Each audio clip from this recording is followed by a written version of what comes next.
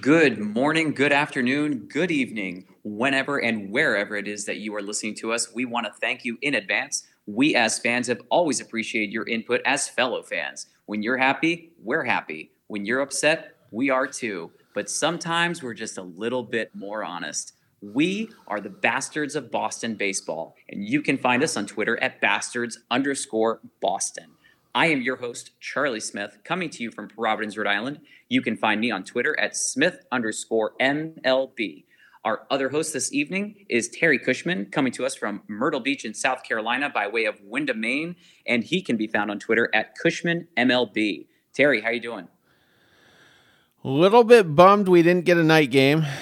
The Yankees-Cleveland game got rained out, but they said a couple of days ago it'd probably be a long shot, so didn't get that. The Astros-Mariners game was pretty exciting earlier. Close game, we'll get into that. But it's been a fun postseason so far. Pretty compelling, and not a lot of games that were too one-sided. Agreed, absolutely. And with that first series that we have, you already mentioned, so let's knock that one out right now. We only have one game so far between the Guardians and the Yankees, and let's just say it didn't go the way that any Red Sox fan would have wanted, even though we did start with the lead. We lost 4-1, Garrett Cole on the bump. What was your big takeaway from that game? Well, Cleveland started out with a 1-0 lead. Stephen Kwan hit that solo and kind of knew it wouldn't really be enough. You were going to have to put up at least one or two more, and didn't quite get there. And also, I think we love to see Garrett Cole cry. I tweeted out I'd love to see him ugly cry tonight, whether they just get to him or whether it's the umpires that do it. And he was pretty locked in, and it was a solid performance from him. You know, that's why he's getting paid that money. I don't think he quite lived up to it in the regular season, but the postseason can make up for that. And pretty close game, but couple of home runs. I think that was the Rizzo. Yeah, the Rizzo game kind of put it out of reach, and in the hole. Cleveland really needed to bank a non-Bieber or non-McKenzie win. Like, if you're going to win this series, would have been a good one to do, and to try to catch the Yankees cold maybe from that layoff. Didn't. Yeah. No, I'm with you 100%. I think this is a must-win game for Cleveland here, and the Guardians are now obviously naturally in the hole, down 1-0.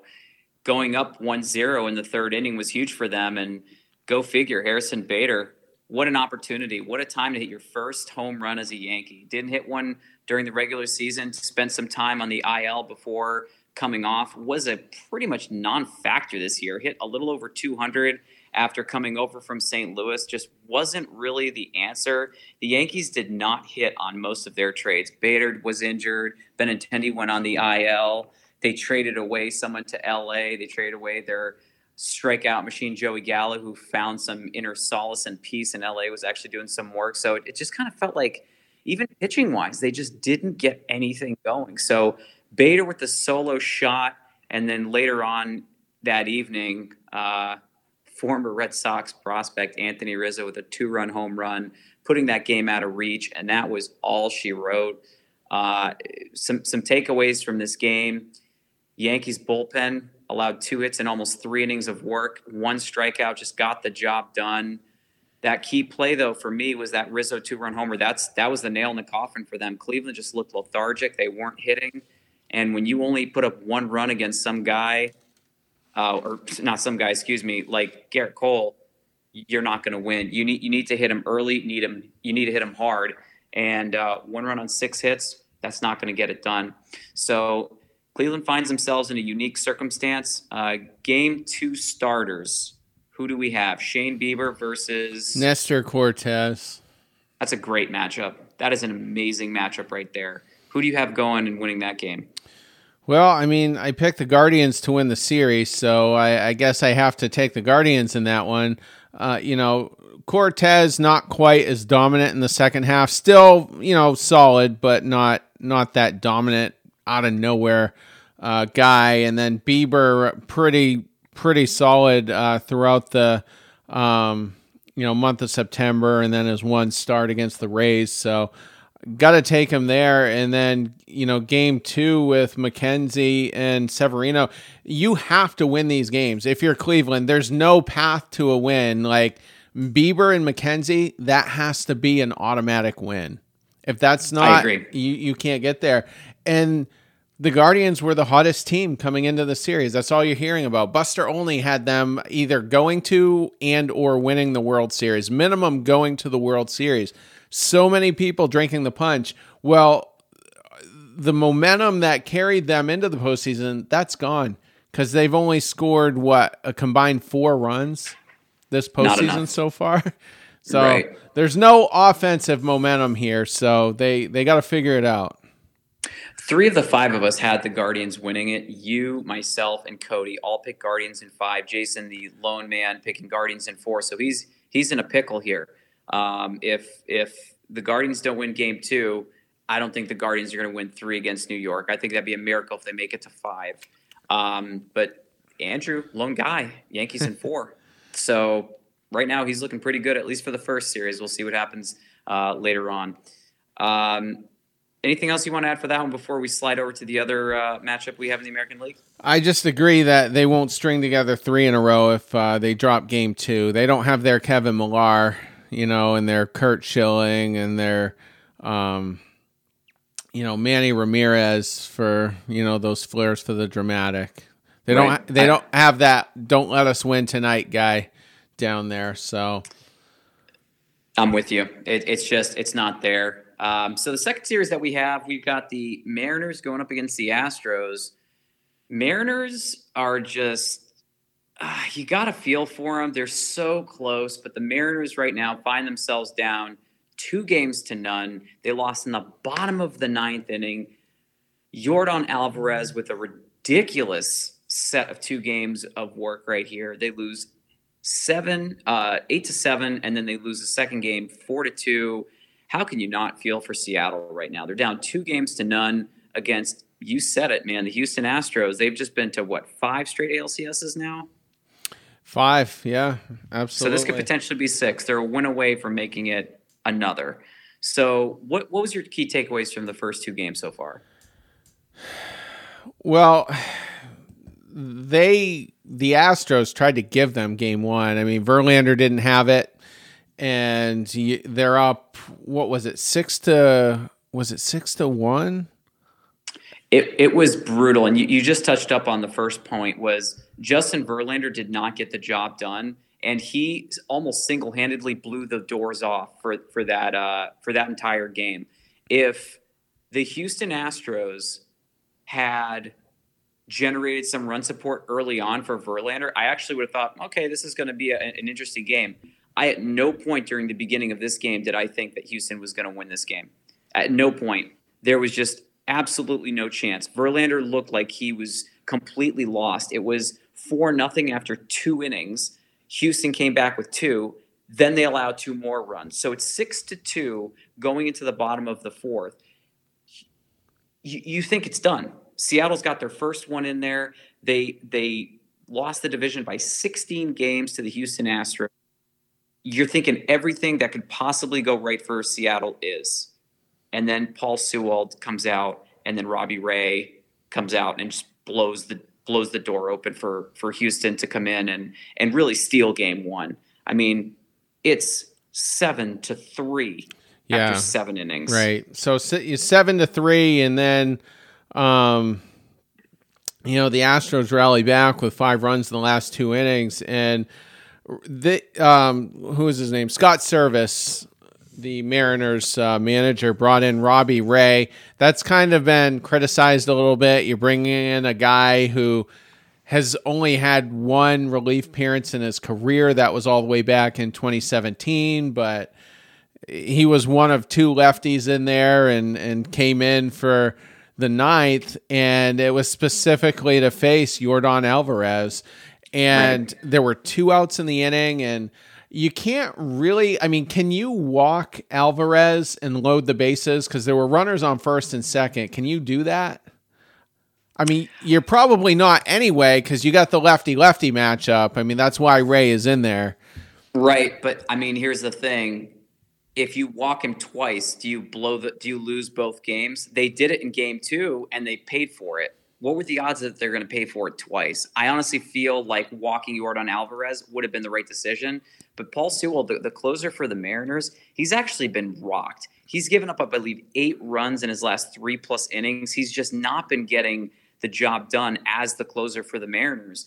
The Mariners bullpen, you can't fault them for having Robbie Ray in there because you just don't have that option. Yordan Alvarez is one of the best hitters when it matters the most. He went 3 for 5 in the first game, a home run and 5 RBIs. He's got 2 bombs and 7 RBIs through the first 2. And just from looking at it, Verlander had an ERA of 13.5. He should have been done. Houston was done. Rodriguez had a couple of hits. Ty France had 3 hits. The bullpen for Houston, 3 hits, 1 run, which was earned on that solo home run, 5 strikeouts, 5 innings. That's it. You could make a case right now that Seattle's up 2-0 in the series, and we're looking at a major upset here. And then Alvarez, I mean, if first base was open, the Mariners probably hang on. But because there were runners on first and second, Service wanted the lefty-lefty, and it went over the fence. Alvarez crushed it. And I said right after, because this guy, I mean, this was a breakout year. He got a nice team-friendly extension before the season started. I think it was a 6-year deal in roughly the $120 million range. You know, basically what Ramirez got, you know, from the Guardians. But I tweeted out, I said, the Astros have their big poppy, and that's going to be Yordan Alvarez. And he's got a couple of signature moments here, albeit, you know, in the ALDS, but when he starts having those in the ALCS and then in the World Series, man, this guy is going to be a god in Houston. Yep. If you look at his contract, the way that it's constructed, he signed a 6-year extension per what you said, incredibly team-friendly deal, $115 million over 6 years. That's less than $20 million per. So he's making $7 million in 23, $10 million in 24, $15 million in 2025, and then 26, 27, and 2028, he's making $26 million per. But you look at that structure. He's making $32 million over the next 3 years. That really helps Houston out for options down the line. And Verlander's not that they go over the luxury tax, but it's going to rise significantly over the next few years. Is there any options on that beyond the 6th year? No?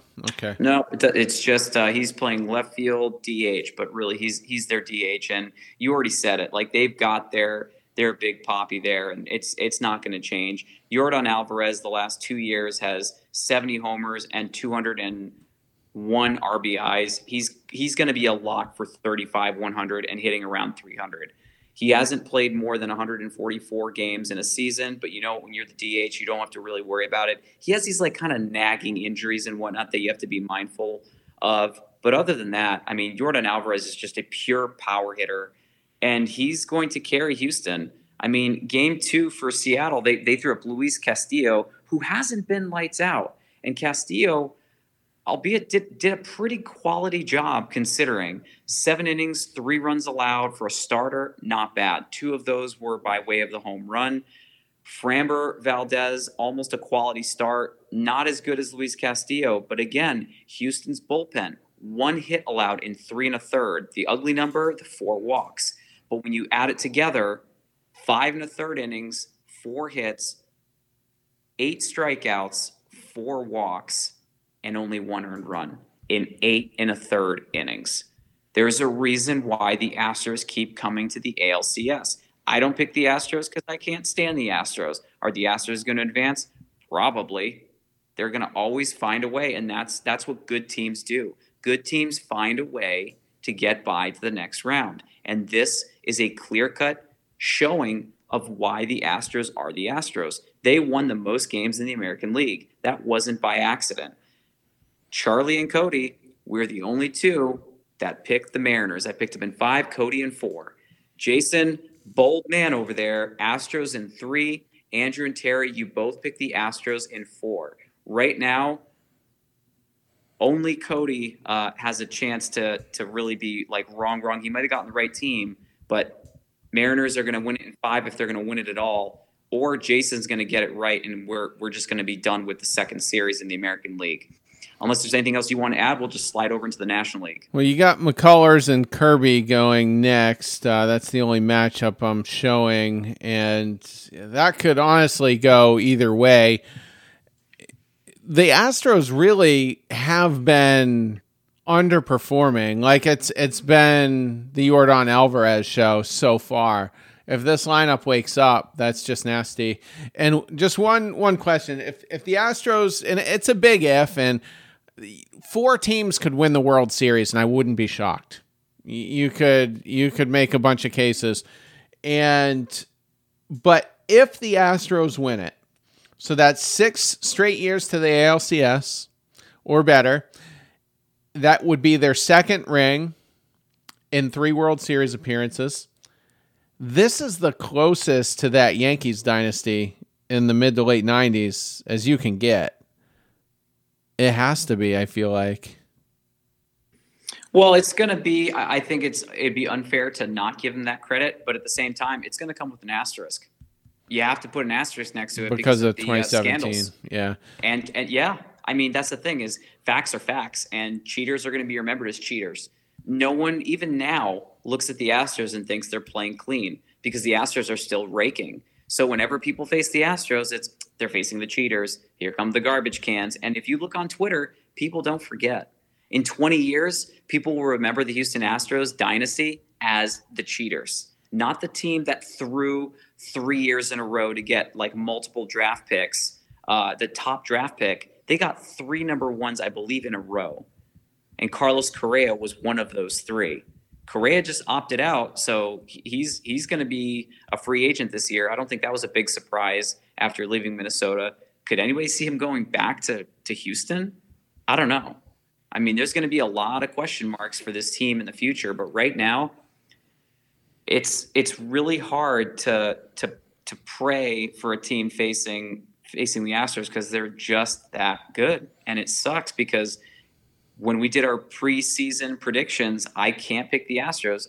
Everybody knows the Astros are going to do well. I just hate the Astros so much, I don't want to give them the benefit of the doubt there. I don't want to give them any extra credit. They didn't have a fall off, though. Like, the beat continued, so I give them credit for that. I mean, after 2018, I have no doubt that, they've been playing cleanly, or at least within the accepted, limits, because every team is up to shenanigans. But as far as Correa, I'm going to say negative to Houston. I think Baltimore is the likely landing spot. Could be wrong, but there's a number of reasons I believe that.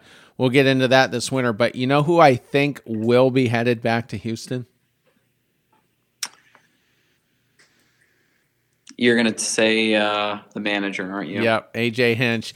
Dusty Baker has no contract going forward after this year. And I do think the owner likes him, though. But here's the thing. Hinch does have one more year left on his deal in Detroit, but they've got a new GM coming in because Al Avila got fired. So That's a perfect opportunity for him to ask for a release. I think the incoming GM would love to have his own guy. And I just feel like it's very ominous to me that Baker has no contract for next season. I think Hinch is coming back, and I think Alex Cora kind of paved the way. Because how often does Cora get mentioned as a cheater? You rarely ever hear that. That's fair. So I just feel like he's made the path for Hinch back to Houston a lot less arduous or whatever. So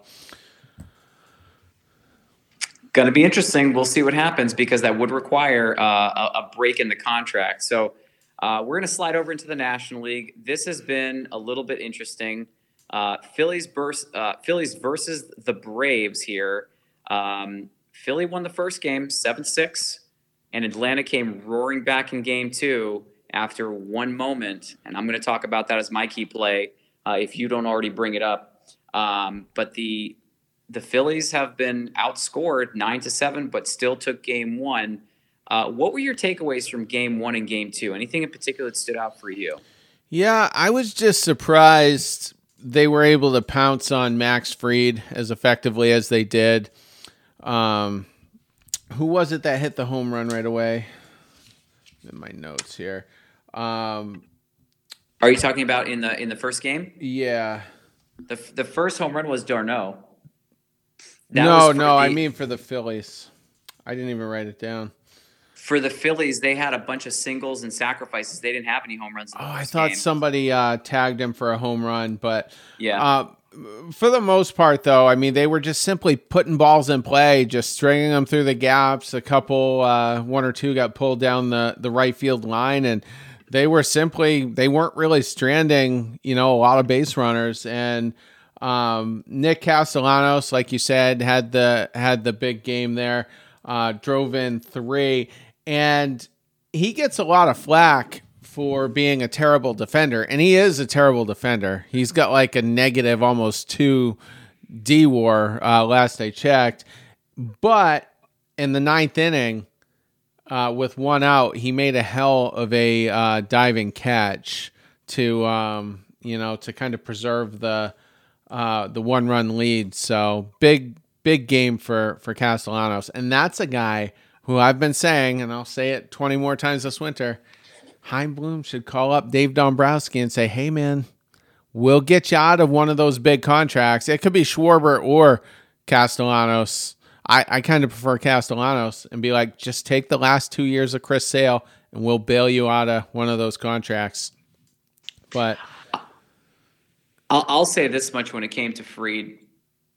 I didn't think for 1 second, I said Braves in 3. I'm pretty sure that's what my take was. I have to double check that. I'm pretty sure I said Braves are going to win this one in 3. Cody said Braves in 4. Andrew Terry, Braves in 4. Jason, the lone soldier, who said Phillies in 4. He looked like a genius after game 1, but game 2 happened, and I think reality settled in for the Braves. Bold move. Max Fried's worst performance since that playoff game that we saw, opening day, when he got shellacked for 5 runs in 5 2/3. So he decided to have his second worst appearance in the playoffs. And I feel bad for Fried because they tattooed him real quick. But he didn't do himself any favors. He gave up 6 runs and on 8 hits in 3 1/3. 2 of those runs were unearned because of an error that he committed. So he just did not get the right. He just wasn't with it. He had a throwing error in the 3rd inning, which allowed 2 runs to score. Castellanos, as you mentioned, did great. Olsen went yard. Travis d'Arnaud had the home run for the Braves early on, had a great game. Ranger Suarez also didn't pitch that great. He allowed 5 walks, but they still were able to shut it down. Atlanta's bullpen, 7 strikeouts in 5 2/3 innings to make it appear that Max Fried didn't do as bad as he did. Like, very easily, if you don't look at the numbers, you'd assume that Fried pitched fine and the bullpen blew it. Well, game 2 was completely different because Philly's batters 1 through 6, 2 for 22 with 6 strikeouts. And Kyle Wright struck out 6 in 6 innings, allowing just those 2 hits. Absolutely on fire. Yeah, and it was just, I think they were all in, the 4th or 5th inning when those runs got scored in game 2? 6th inning. The 6th inning. And that all happened after Ronald Acuna got hit on the very first pitch. He got hit, and they sat at home plate. The raining of boos started coming, and it was bad. And let me tell you, when you saw him sitting there, like, damn it, if he's out of this game, this is going to be a momentum changer for both the Phillies and the Braves. And what ended up happening right after that? Next batter gets on base with a walk. Then you see an RBI single, and then another RBI, and then another RBI. But that hit by pitch on the very first pitch, that changed the game. That changed the mindset. Atlanta's bullpen so far in 8 2/3, almost a full game of relief, have allowed 5 hits, 1 earned run, 9 strikeouts. Incredible job by Atlanta's bullpen. It very well could be like Houston and Atlanta with dominant bullpens, because the Dodgers have a great team. But as far as teams that are interesting, teams that haven't spent what feels like $500 million to put a team together, it's incredible what we're seeing from both of these clubs. Honestly, I mean, if the Phillies lose game 1 and the Braves are up 2-0, I'm not surprised. I'm really not surprised. Well, you picked a sweep, and I didn't really hate that pick. I just I wasn't as courageous, and I went with 4 games with Atlanta winning. Real quick on Fried, though, he did pitch twice to the Phillies very recently. One was on September 16, 6 innings, gave up just 2 earned runs. And then 6 days later on the 22nd, pitched 5 innings, only 1 earned run. So I think maybe the recency allowed them to make quick adjustments, and they were just a little bit more prepared. And I think Fried kind of went into that a little bit asleep at the wheel. So I don't know. This series is aligned weird. It's not the normal. The days off aren't like they traditionally are. So I'm guessing he'll go at least one more. Well, maybe not. I guess if Atlanta can close it out in the next 2 games, that's not necessarily true. But anyway, so that just with Fried, I just think a little bit of sleep at the wheel. Another example is we were at the Garrett Cole game when he shut the Red Sox down and Eovaldi got shelled. And what was it? Maybe a week and a half later was the wild card game. I think the Red Sox used that to kind of make quick adjustments, and they were prepared, and we won that wild card game. So same thing. Another thing I want to point out here, there's no doubt that Braves fans miss Freddie Freeman, but Matt Olson is pulling his weight. He's not letting playing under the shadow of Freddie Freeman bother him. I mean, a 3-run shot in the 9th inning of game 1. They came up a run short and lost the game anyway, but he gave them a chance. Like, he came through in a big moment. And then he did drive in one of the 3 runs in game 2. So another guy that's just really, really living up to his contract. And I think Alex Anthopoulos, the Atlanta Braves GM, he's by far, it's not even close. He's number 1 of all major league GMs. Just absolutely brilliant. Show me a bad contract on that Braves team. Show me one. Yeah, he's able to. You can't do it. And Yeah. even if you try to pull one that was lackluster, there's about 7 or 8 that are like, wait, how did you do that? How did you sign him for that much money? And they just did this. They just made another one with Spencer Strider. Yeah. Just incredible moves. I think you're absolutely right. You hit the nail on the head with that one. If anyone were to try to make a case for anybody else, it would be interesting. But there's factually just no other team that can. There's really no other team that has a GM that can do that. It's impossible. I mean, Houston tried to do that by signing Alvarez to that 7 sub 120 mil, but one contract doesn't add up to 7 or 8 that the Braves have. So you nailed it right on.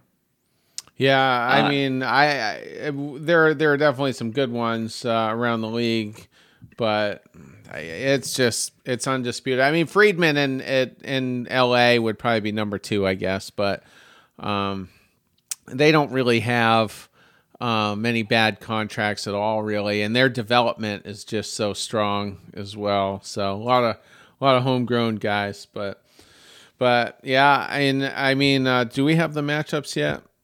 Well, we got Aaron Nola pitching game 3 for the Phillies. I do not have a listed starter because they went Fried and then they went Wright, and the Braves have 2 pitchers in between there. You got Charlie Morton and Spencer Strider. Strider's got the green light now. Oh, so he's going next, I think. I'm pretty sure. It would make the most sense, and then have Charlie Morton go 4th. It's going to be a little bit of an interesting invert because Morton was listed 2nd on their depth chart, but Morton's been getting destroyed. He had an awful month of September. He lost 1 game in that month, but he had an ERA of 5.27. So I'm not really too thrilled about that look. Spencer Strider, the newest Brave to get a ridiculous contract, he's just lights out. I mean, he had a 1.8 ERA in the last month of the season, a 2.73 the month before that. He had a ridiculous year. He had 202 strikeouts in 131 innings. That's insane when you think about it. This is a guy who's only pitched 2 seasons. Last year, 2 games. That's it. And he went 1-0 in 2 1/3 innings. He didn't even start. That's how incredible Spencer Strider has been. And Strider has been on fire. Also, the stat I pointed out last show, only 7 home runs in 131 innings. He keeps it in the park. So just absolutely. And I don't think the balls have been insanely juiced this year. I think home runs are down. But, man, what I wouldn't do to have a guy like that in our rotation. And don't get me wrong, I'm excited about Bayo, but we got so much work to do in Boston, and you just look at what these clubs are doing year after year, and the Braves are just always in the thick of it. And it doesn't seem like anyone's ever under any pressure. Like Brian Snitker is going to manage that team as long as he wants to do it. And I think he's like 67, 68. And I know Baker is, mid 70s at this point, and La Russa, that didn't go well, but yeah. So it's just a very unique fan base, and man, that crowd is electric every time. Absolutely. So it's going to be an interesting one to continue watching, and that's going to bring us to our fourth and final one for tonight, and that's going to be between the Padres and the Dodgers. Each team has won their game 5-3. So after 2, we sit here 8 runs apiece, 1 win apiece. Was there anything in particular that stood out for you in those 2 games? Well, I mean, it's definitely been the most competitive series, and the Padres had to beat Kershaw. I mean, they can't go down 0-2, and I just feel like, they've been walking the tightrope and just kind of, matching the Dodgers tit for tat. Hader came in and did his job. I mean, it got a little bit dicey there with 2 outs because there was a runner in scoring position with the tying run at the plate. But this Padres team, they give 0 Fs about the situation they're in, who they're playing, the fact they're playing a team that won 110, 112 games, something ridiculous. They don't care. And a lot of guys that really didn't have great seasons are the ones stepping up. Trent Grisham, Cronenworth, and Manny Machado is having a great season. I think I've said it recently on the show. I'm not saying I'm a Machado fan, but I'm softened up. I'm softened up a little bit. Like, I respect his leadership and the impact he's made on them younger players. But it's just, it's been an exciting series, and I think I can't wait to see the rest of it. Well, I'll say this much. I thought the series was over after game 1/3 inning. Dodgers are up 5-0. They are absolutely tuning Mike Clevenger, who got absolutely slapped. It just looked done, and 3 of the 4 of us, we said Dodgers in 4. Andrew and you said Padres in 5. So we're going to leave that one there. The takeaways for me in this one, as far as game 1 was concerned, Clevenger got rocked. Trey Turner, Will Smith did fantastic. The bullpen in LA is insane. It should be Braves and Dodgers.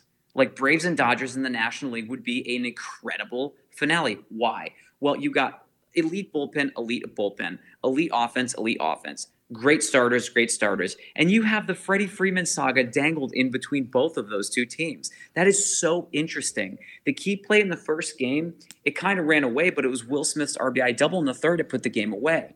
In the second game, I'd never heard so many boos when Manny Machado comes up. In fact, I don't know if there's a player that gets booed more than Manny Machado in LA. And everyone, of course, remembers him in Los Angeles for his brief cup of coffee and him taking a genuflecting knee when Chris Sale struck him out to end the World Series for the Dodgers, or World Series winning hopes for the Dodgers.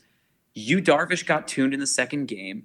Freddie Freeman came out and did what he does. Another home run, another double. Kershaw fell apart. But again, Dodgers bullpen, 4 innings of relief, 2 runs on 3 hits, 7 strikeouts. The key play in this game was Brusdar, the Buffalo Gratterall, throwing out Will Myers at home on a perfect dime strike at the dish to take out, again, Will Myers from a Grisham bunt. Had he not gotten that play down, I believe the Padres would have been tied 4-4. So it really gave, or would have put, excuse me, it wouldn't have been 4-4 because I believe the Dodgers were losing by.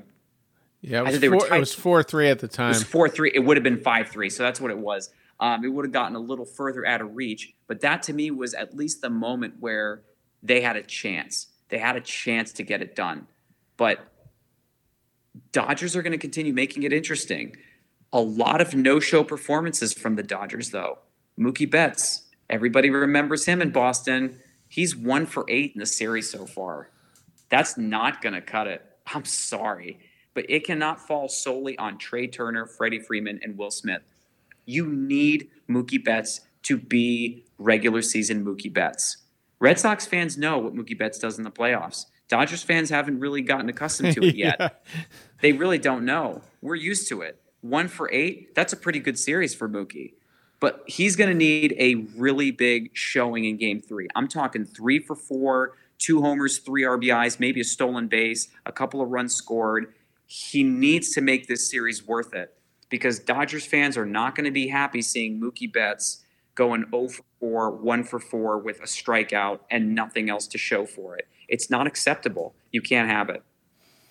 And also another kind of key play in Game 2, Trey Turner kind of booted what looked to be a routine grounder. Would have been a double play. Inning would have ended. Game still would have been tied. So it would have been interesting to see which way the game went. It's hard to get on Turner, though, because he's been one of their primary, offensive contributors. So, Right. but definitely a costly play that very well could have cost them that game. I mean, like I said, Dodgers are up 2-0.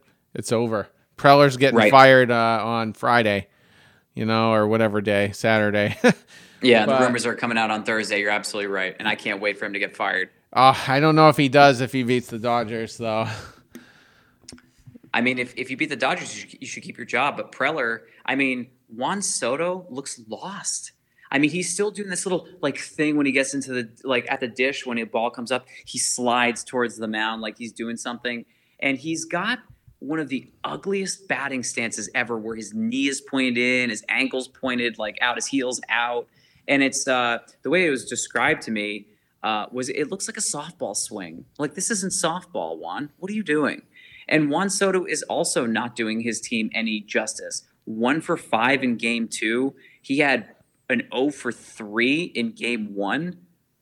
He's 1 for 8 too. Yeah, he's also. So you got Soto and Mookie Betts combined 2 for 16 with nothing, a run scored. That's it.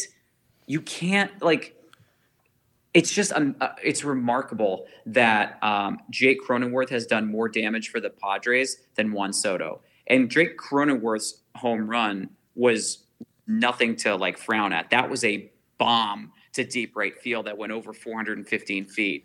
That was a moonshot. People can say whatever they want. Alvarez hit a missile in Houston. Cronenworth hit a moonshot. As soon as it left the bat, you can just tell when some balls leave, the sound and just the direction, it's gone. You don't even have to look at it, And that was one of those. Yeah, a couple other things here. So if it goes Braves Dodgers, that'll be the 3rd straight year in the Correct. NLCS. So another thing too, I occasionally I should watch it more than I do because I DVR it, but High Heat with Chris Mad Dog Russo and Alana Rizzo. It's kind of a good show. They get into some intense debates, but the guests they bring on are always good, managers and and whatnot, and executives, like Bloom and Anthopoulos and all that. But she said something interesting. And before I do, let me just ask you this question. Is there a legitimate rivalry between the Dodgers and the Padres? It's an interesting question. It's a great one because that's going to be something that I want to talk about in the near future. The Padres had so many opportunities to be a formidable foe to the Dodgers. You can say they're a fun team to face because of all of the talent there, but in less than 2 years, this Padres team could be blown apart. Manny Machado could opt out in less than 2 years. I think he has an opt out at the end of 24, if I'm not mistaken, or 23. I'd have to look at it. Juan Soto, I don't know what they're going to be able to give him to have him stay there, but he is not comfortable in San Diego. He's not doing what they expected him to do. Juan Soto, right now, I'm going to look it up right now as we speak because I'm curious to know exactly how poorly he did. He hit 236 when he joined the Padres. 6 home runs, 16 RBIs in 52 games. Multiply that by 3, give him his full season. 18 homers, 48 RBIs from Juan Soto in San Diego. That's unacceptable. You can't live on that. It's just, there's so much wrong with that. This is 3 years from when he had 34 homers and 110 RBIs as a 20-year-old. It's like Juan Soto was 26 pretending to be 19, and now it's like he's already on the downcline of his career. Juan Soto fell apart this year for the Padres. There was an opportunity to say that if he really carried the Padres, that this team could have been good. But how many moves has Preller made to add pitchers that haven't worked out? Blake Snell, he's not getting it done. Mike Clevenger, he's not getting it done. Yu Darvish, he's not going to want to stay. Josh Hader fell apart at first. So there was so much like, wait, why is it all going wrong in San Diego? What are they doing? Are they tipping pitches? Are the hitters not feeling comfortable? Manny Machado's having no problem. He's the leader in that team, whether you want to admit it or not. He's doing absolute work. Can you call them the direct rival to the Dodgers? I'm sorry, you can't. There's really only one team that you can.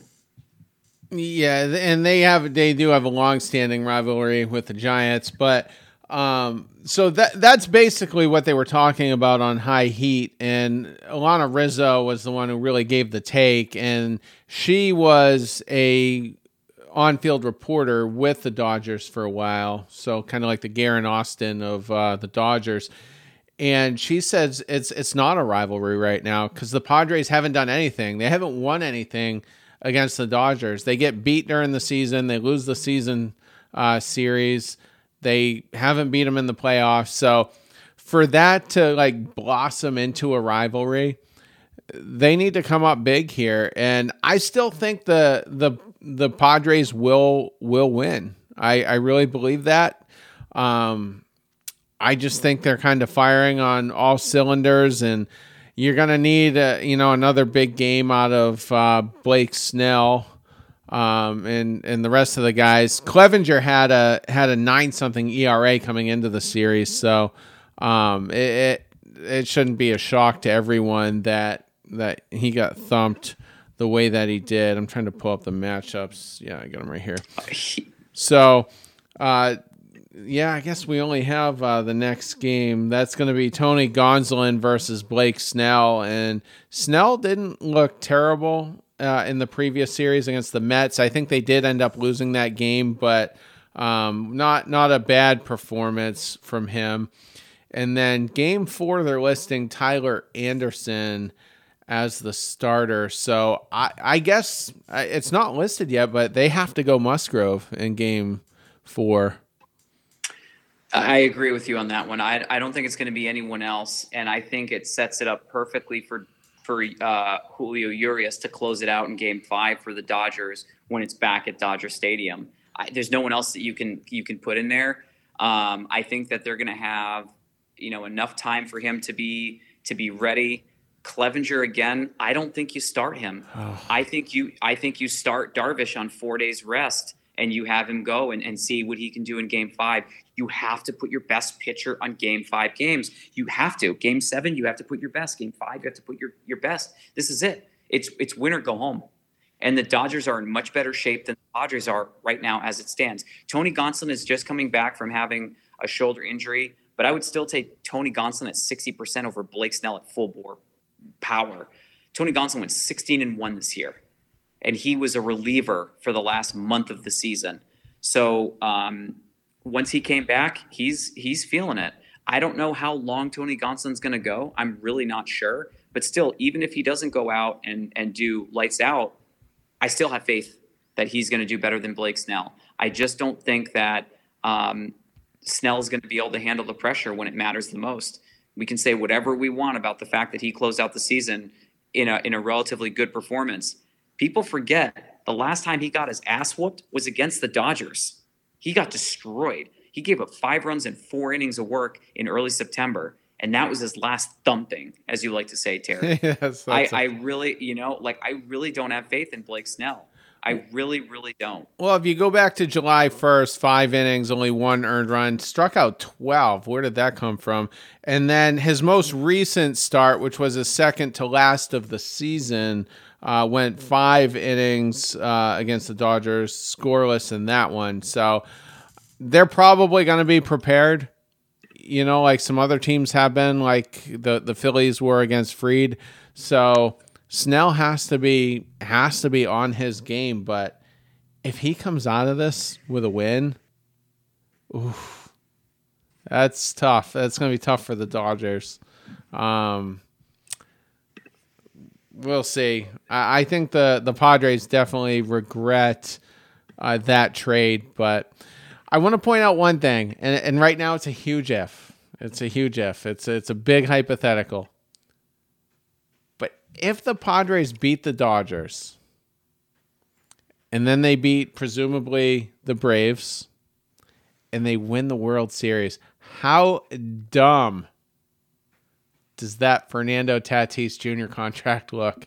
Sign a guy for $365 million. He didn't play for you. He was dead money, and you won without him, and now you're stuck paying him.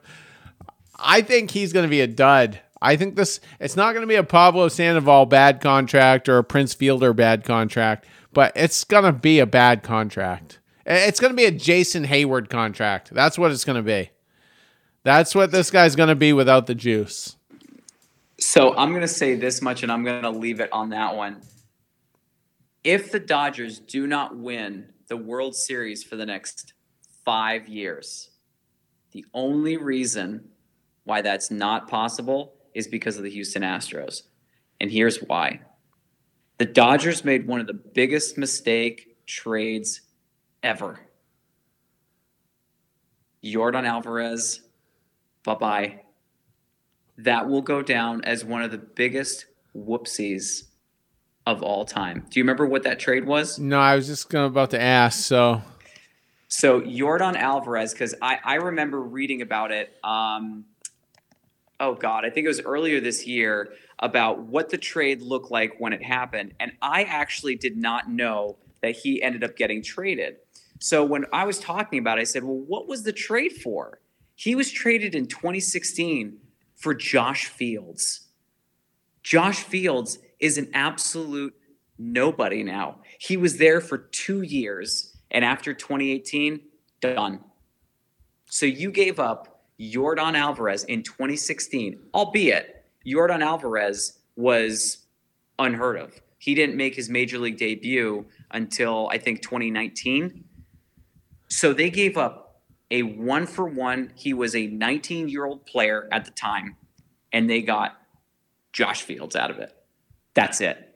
So they gave up Yordan Alvarez for a reliever. Not nearly as bad as trading away Jeff Bagwell for Larry Anderson, but still, ouch. It could look like one of the worst trades ever if he does kind of reach that Big Papi status. I got one of the articles up. I'm just curious to see where he might have ranked in their system, but it doesn't say. And when you're actually Alvarez was 19 at the time of the trade.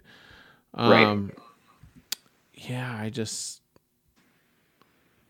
I wish I could figure out where he was ranked, but I'm not gonna. I'll spend all night looking for it. But yeah, so sneaky good. I mean, I just made fun of him, but the Padres got Tatis for James Shields. Like, that's a hell of a return. But Absolutely. So that's it for our recaps post game 2. We're going to be doing another show in a couple of days when the series have come to a conclusion.